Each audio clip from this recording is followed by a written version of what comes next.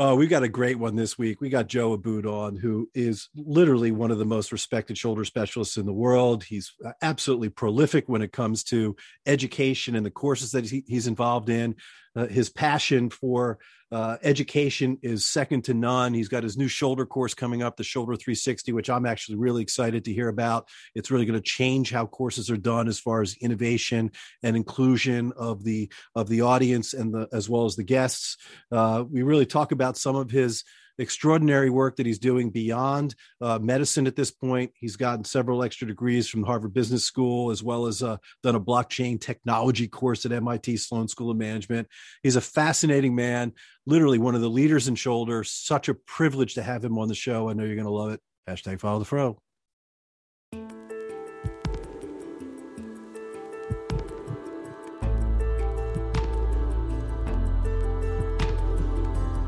From Medical Media, this is The Ortho Show.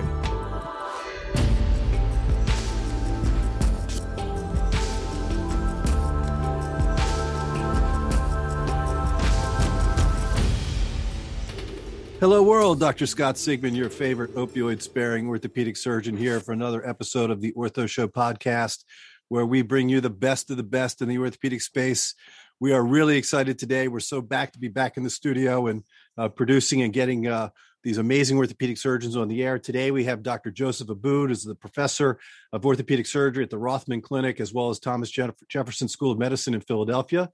He is a shoulder and elbow specialist. He's the chief medical officer for the national platform for Rothman, also the vice chairman of that exclusive club, the American Shoulder and Elbow Society. And I would like to say, I'm going to lead in here, Joe, that you are one of the most prolific and respected shoulder specialists in the United States. How's that for an intro?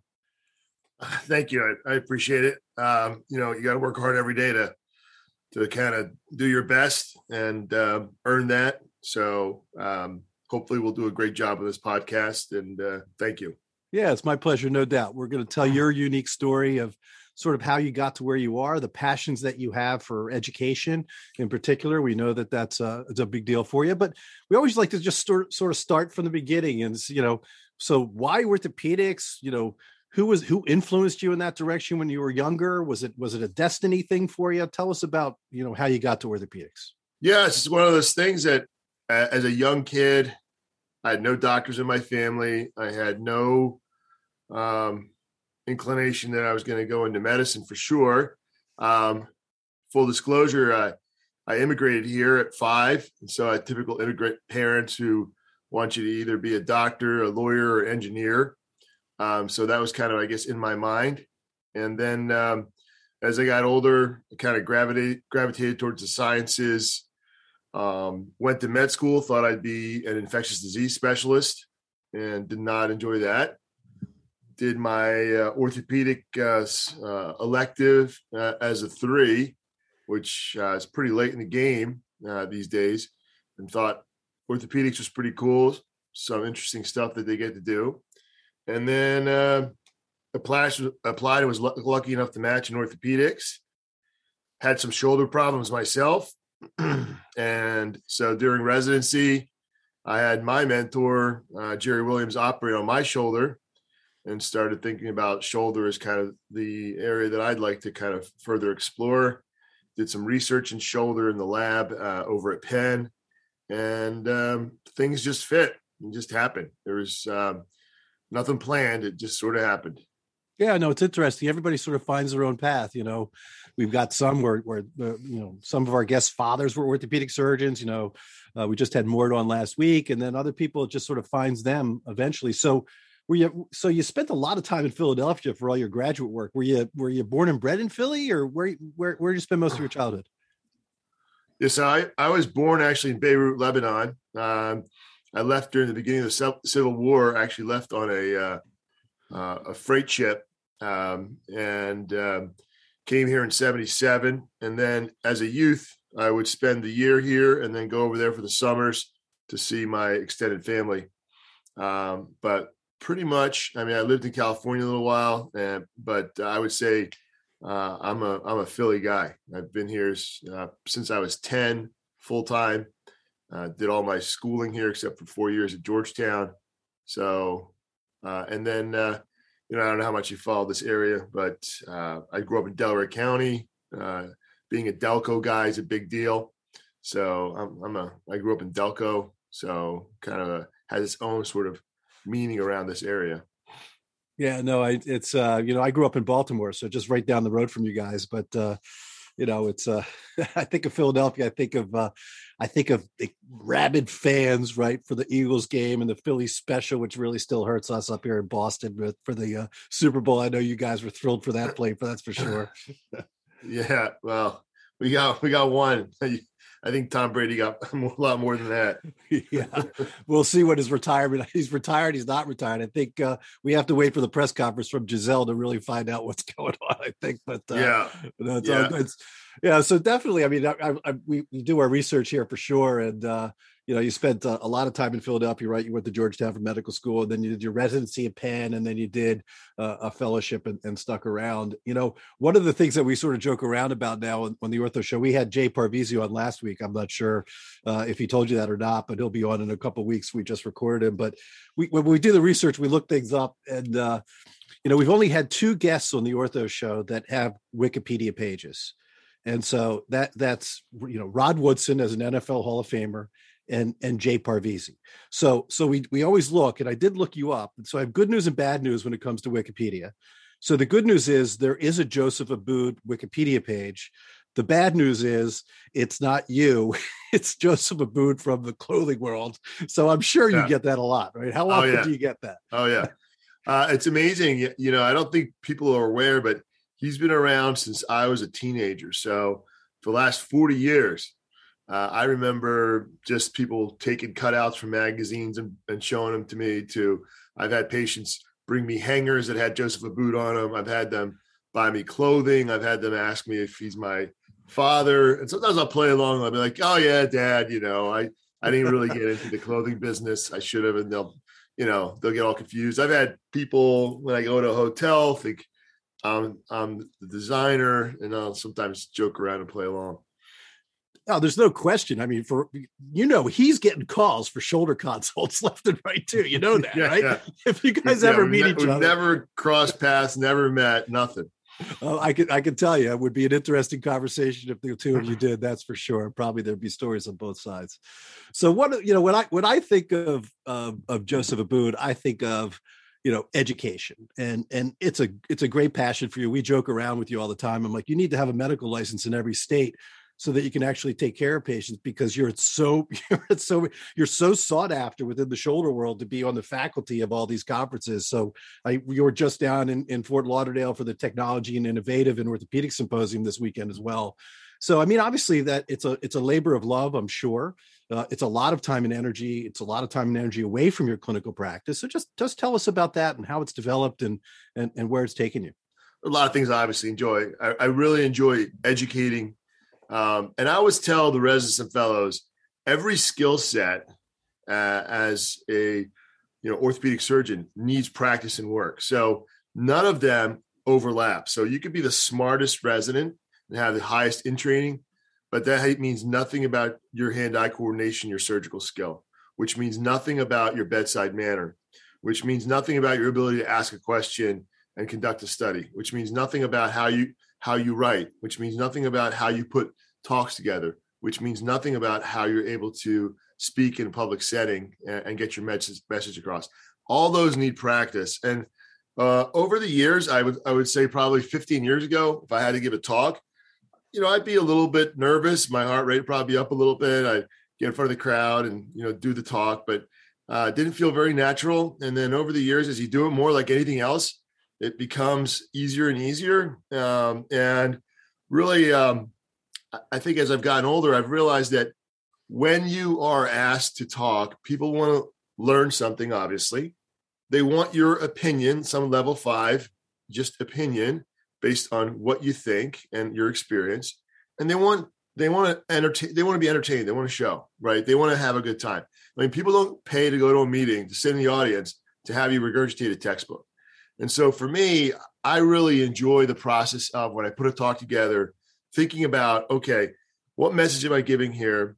Am I giving the audience what they want as far as background material, but then also a fun educational experience where they go back and they think about it and they like kind of laugh and chuckle about some of the things that we do, which I think is fun. I like putting meetings together. I like planning meetings. So I've done a lot of meeting things that I've over the years been involved with, and I really enjoy the aspect of getting faculty together, picking topics, setting up debate patterns, panels, really making sure that, again, you have to have some showmanship, and the show must go on. And medicine is medicine, but it's also entertainment when you go to these conferences. So it's fun.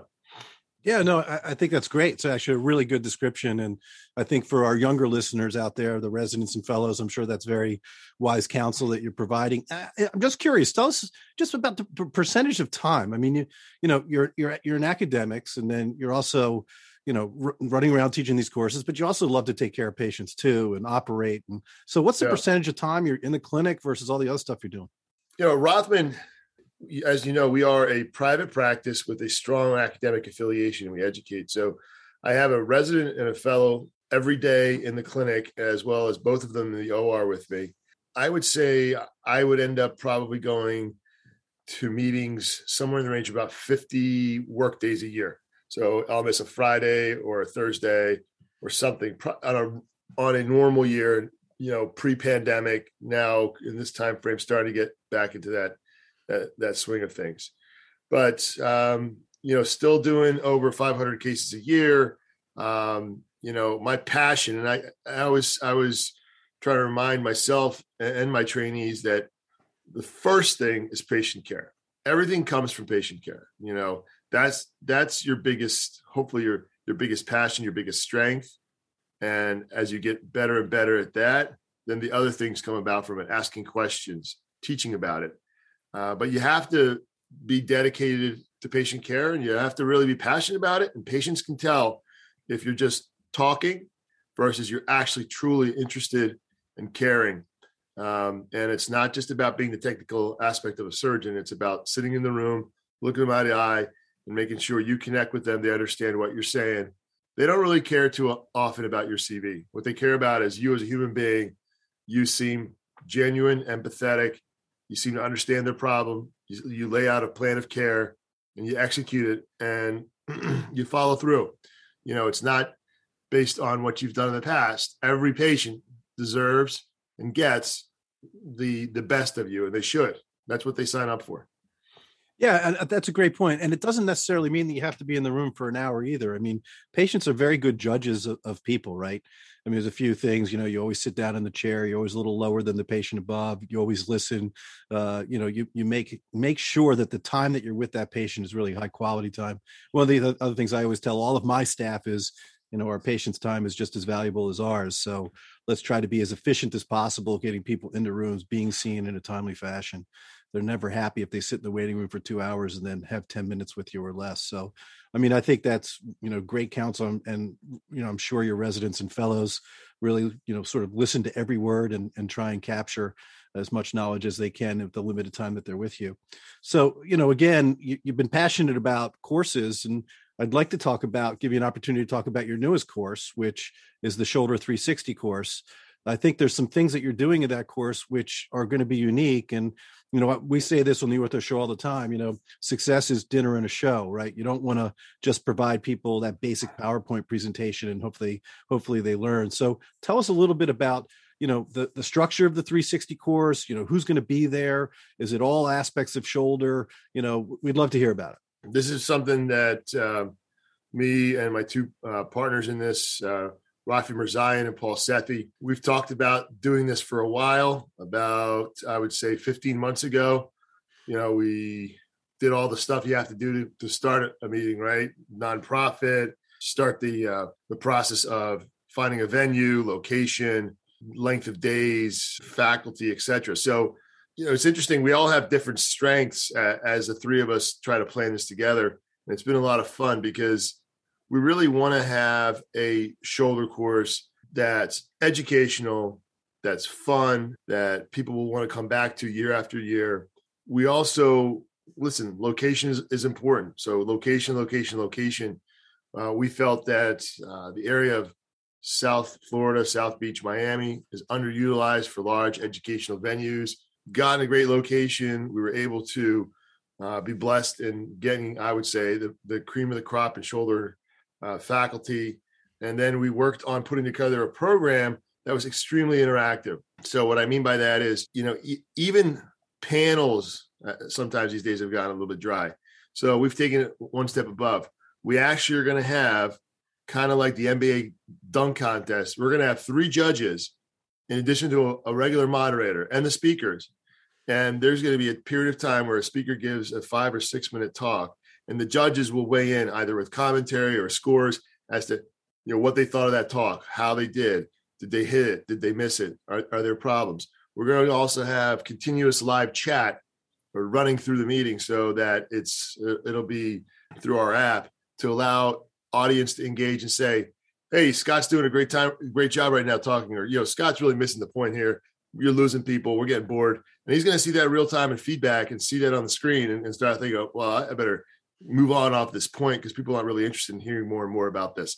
So we really want it to be, very engaged with the audience, real-time feedback. We tried to cover topics that I think some of them are traditionally important. Some of them are hot topics. There's some interesting things you can do in Florida. We're going to plan on having a night in Havana as one of our receptions and have a band and a cigar rolling. And so we're going to try to really enjoy and soak in the culture and the experience for people who come down there, make it a fun, hopefully family event that people will come down to year after year. It's interesting with COVID, the traditional society meetings are struggling, right? People are just not traveling to be able to go to these things. And it's the same thing for messaging within the medical device industry. How do you get FaceTime? So I think, innovation within sales, within these types of meetings, I think is fantastic because, changing it up, creating different ground rules, making it exciting so that people want to make the trip. So, great job and excited. This is the inaugural meeting. Is that correct? Yeah, it's our inaugural meeting. And I always say these meetings are like weddings in some ways. I mean, they're a lot of work. This one's a 3-day wedding, so to speak. So you've got to think about all the things, your guests, who's coming from where, the rooms, the food, the AV, everything. So, now at this time we have basically 3 months and counting. So we meet almost, if not every day, periodically for a call or a text. We meet every week for a couple hours to make sure that we have everything sort of ready to go. We've been blessed with a lot of industry support for the meeting. They're really excited about it. Yeah, I mean, I'll give you a piece of advice. I think you should throw some free stuff out there too. Do some live streaming on some of the really cool things so that people can understand and see what you're talking about, why your meeting is different, or at least be able to get some video of that, pop it up onto LinkedIn, maybe even do LinkedIn Live. Yeah. So you can generate some interest and people are like, hey, what's that all about?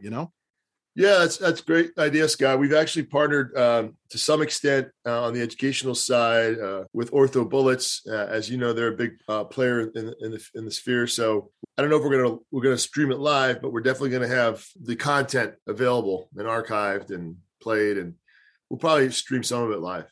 Yeah, that sounds good.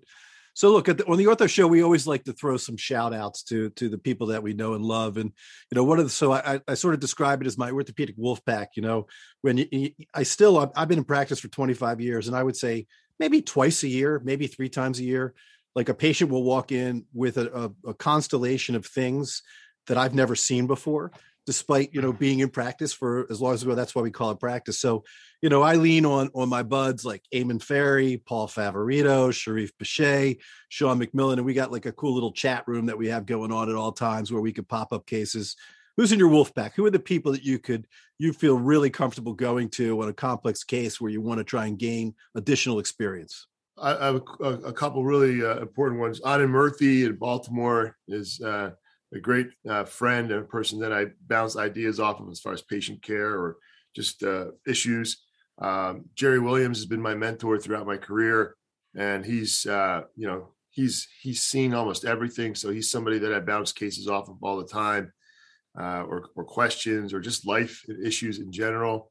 As far as, administrative aspect of being in medicine and being in a big practice, speak a lot with our chairman, Alex Vaquero, and he gives me a lot of insight on, ways to navigate some of the political arenas of medicine, obviously. So those three have been really important in the last, Jerry's been important since, honestly, he operated on me when I was 26 years old. Similar story for me. J.R. Richmond scoped my knee when I was a junior at Tufts University. And so I'll never forget my orthopedic residency interview. And they said, how did you know that you wanted to do this? I said, well, J.R. operated on my knee and it went really well. So, but yeah, so it was funny that could be there as well. So look, let's talk. So we're getting close to the end, but you've had some interesting decisions, later in your professional life, as far as, gaining some additional education. And so you've gone back to Harvard Business School. You've done a couple things. You've done the surgical leadership program. You got the executive MBA equivalent as well. Tell us about that. What was the rationale? And are you pleased with having gone through it? Has it helped you? We'd love to hear. As you get older, naturally, you get more responsibility. And there are things that we're taught, like how to operate, how to see patients. And there are things that we learn on the fly, like how to actually teach, right? Not many of us get formal education in how do you actually teach people. And I saw, as I was going up the ranks in different societies or the practice, getting more and more leadership roles, but being sort of passionate and obsessed about, how do you lead? Because I know how to lead in an OR. That's very different than leading in a boardroom or in a group where you're running let's say a industry foundation group for the ASCS. How do you get people to buy in and be engaged and want to work on, a committee with you? And so for me, the first thing I did was I was going to do a traditional MBA, and I started it. It was at Temple, but it wasn't for me. It was too much in the weeds of accounting and finance and statistics. And so the general management program at Harvard is the executive MBA equivalent that Harvard has. And during COVID, it worked out in my favor, because typically that program, you have to be up in Boston 2 months straight and then virtual 2 months, but they allowed it to be fully virtual for 4 months.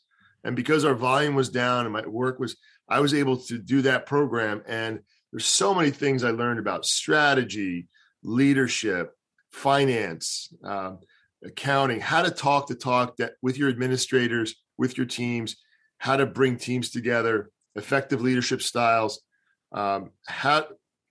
Really a lot of times I think that you have some great leaders around you that have taught you sort of how to be an effective administrator. And then you have others that have shown you how not to be in your practice. So you learn a lot from both of those.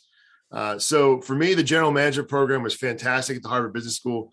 The surgical leadership program is more geared towards medicine. The general management program was really a lot of executives from various walks of life, technology, oil industry, computer, all kinds of aspects. So really exposed me to a variety of fields.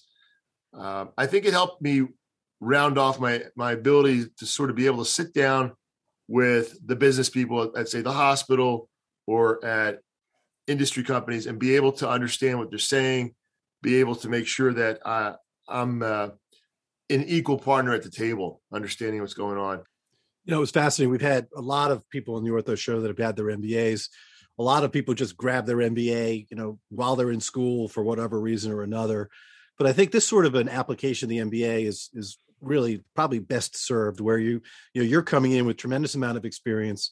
You're looking to add additional skill set to what you're trying to do. And then you can go to a course like this and gain that knowledge and wisdom and be able to actually use it in practice. So I think that's awesome. And, what a great use of time in the pandemic to be able to move forwards like that. And, and it doesn't end there, because I guess you're just not stopping, Joe. You just got a lot of stuff that you want to do. I really want to talk to you about this MIT Sloan blockchain technology course that you took too, because I think blockchain is really, pushing into our space, and we're old with gray hair. We're not supposed to know about this stuff, and all the kids do. My kids are always talking about it. So what was that course about? That sounds fascinating. Yes. So again, started becoming enamored and trying to understand what Bitcoin was about, what Ethereum was about, what all these new technologies are about, because I was even investing in them, but I didn't really understand what they were. And so the course at the MIT business program was really interesting because it takes you from the fundamentals of what blockchain does and starts to make you understand that this is not going to maybe revolutionize the world. It is going to revolutionize the world, much like electricity did and the internet did. And these great thought leaders that teach you in these courses, at least from what I understood from them, this is going to revolutionize every industry. This is not a technology that's going to have application in one or two industries like banking. It's going to have an application everywhere because it's going to create a permanent record. So I think it's going to have, like, one of the things I'm interested in right now and writing about in preliminary aspects is how it's going to revolutionize medicine, because we oftentimes, because we're such a big portion of the economy and we're so unwieldy and we're so regulated, we're the last ones to adopt these things, right? But these things, this is going to be huge in medicine, because if you can create these, permanent ledgers that show, okay, Joe Abboud came in for surgery, he interacted with, the pre-op charge nurse, then he went to the OR. Everything's going to be QRS code, and they're going to be able to figure out to the penny how much your care really cost for that ASC experience. Because no longer is it going to be a guesstimate of, well, a cuff repair is this much. No, when Joe Abboud's cuff repair was done by Scott, these are the resources that were exactly used. This is the line item of all the cost, and this is part of his permanent record on this, right? And it's going to continue to evolve. It'll impact probably medicine in maybe 5 to 10 years. We'll see more of it, right? Because we're talking about AR and VR right now, but other industries have been talking about that for 20 years. We just caught up. Yeah, no, where medicine's, or the operating room in particular, has always been very slow to sort of follow in with technology. So look, my mother's listening, and we have a lot of sort of clinical people that are listening as well. Just sum up, blockchain technology is in simple terms, if you can, as to what it is and how it's used. It's almost like a fingerprint on everything that you touch. So it can be a contract, it can be purchasing a car, it can be purchasing a home, it can be refinancing. It's going to allow permanent records to be made and archived and unchangeable. And they're going to be, on the financial side, it's going to be amazing, because no longer is the currency going to be the dollar or the euro. It's going to be this coin, and this coin is going to have a record and value. And this is why one of the challenges of blockchain is it uses a lot of electricity, because it's all archived in computers, and it's all code that has to be written, and it's not changeable. You can't steal it or copy it. It's very hard. I don't think I can make it so simple to say to you that, it's not like in the old days where here's a piece of gold that has value. This is what it buys you.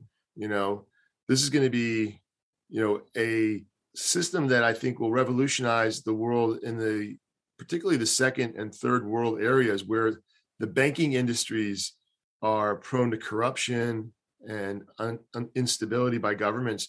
And you see a lot of people's money plummet if they have their money, let's say, in Venezuela or in Lebanon or wherever you have it, because the governments have been corrupt and they've devalued their people's money. This is a universal currency. And some of the challenges of the U.S. is, for the financial aspect, is currently not taxable. It's hard to kind of know what you're making. And I think the government's getting a little bit nervous there, because they're not going to have full control of it. Yeah, no, it's it's certainly here.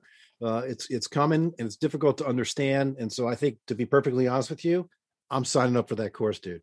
I got to figure this out for myself. It's really worth it, because, again, I just thought, look, I need to understand this better than just put some money in it and see what happens. I really wanted to understand it.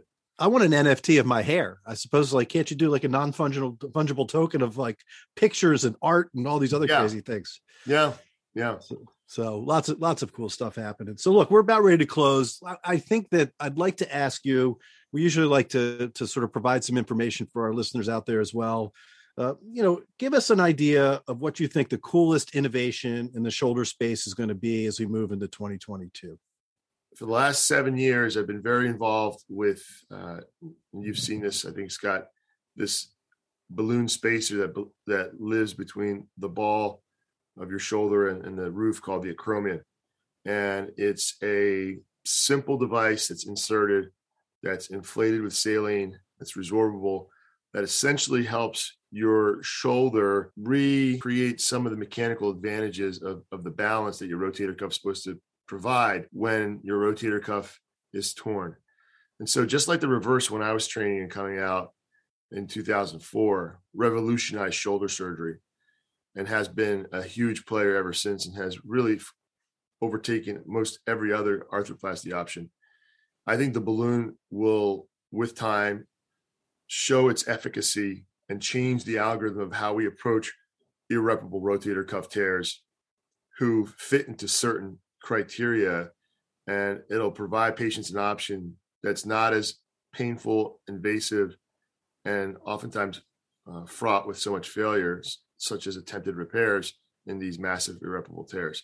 So this balloon device, I think, is really interesting technology that was released in July of 2021, and we'll see. There's a big study coming out of the randomized prospective study that was done through the FDA for this investigational device exemption that it went through.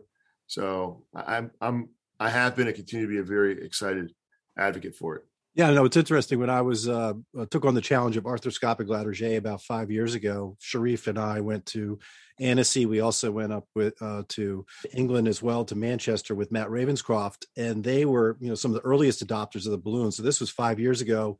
Was watching them, sort of both have access to it. So it was interesting when it did come out. I've actually done one at this point. It couldn't be an easier operation technically, that's for sure. But for our listeners out there, again, it's for patients that have rotator cuff tears that you just can't fix. And we've had a bunch of solutions for it. We take a piece of skin and you can try and reconstruct that, or you can do the reverse total shoulder replacement, or you try transfers. But, there's really a subset of patients that this really, I think, has a great potential indication for. So really happy that you were part of that, to be able to bring that out and available to us. Hopefully we're going to get a code for it soon. So from the standpoint, we can start using it, more practically in the clinical setting. But no, I think that's really awesome. So listen, Joe, we really appreciate you being on. This is what we love to do here on the Ortho Show. We bring people on to tell their unique stories. I want to thank you personally for your commitment to education within orthopedics, especially within the shoulder space. You are really, one of our country's great leaders, world renowned, as far as the activities that you do. So it's really a pleasure having you on the show. Scott, thank you so much. It's really an honor to be on your show, and to have gotten to know you over the last several years, and your passions and, your style. I love it. You really, you're a phenom. So thanks for having me on here. Well, I really greatly appreciate that, Joe. This is Dr. Scott Sigman, #FollowTheFro, host of the Ortho Show. Till next time.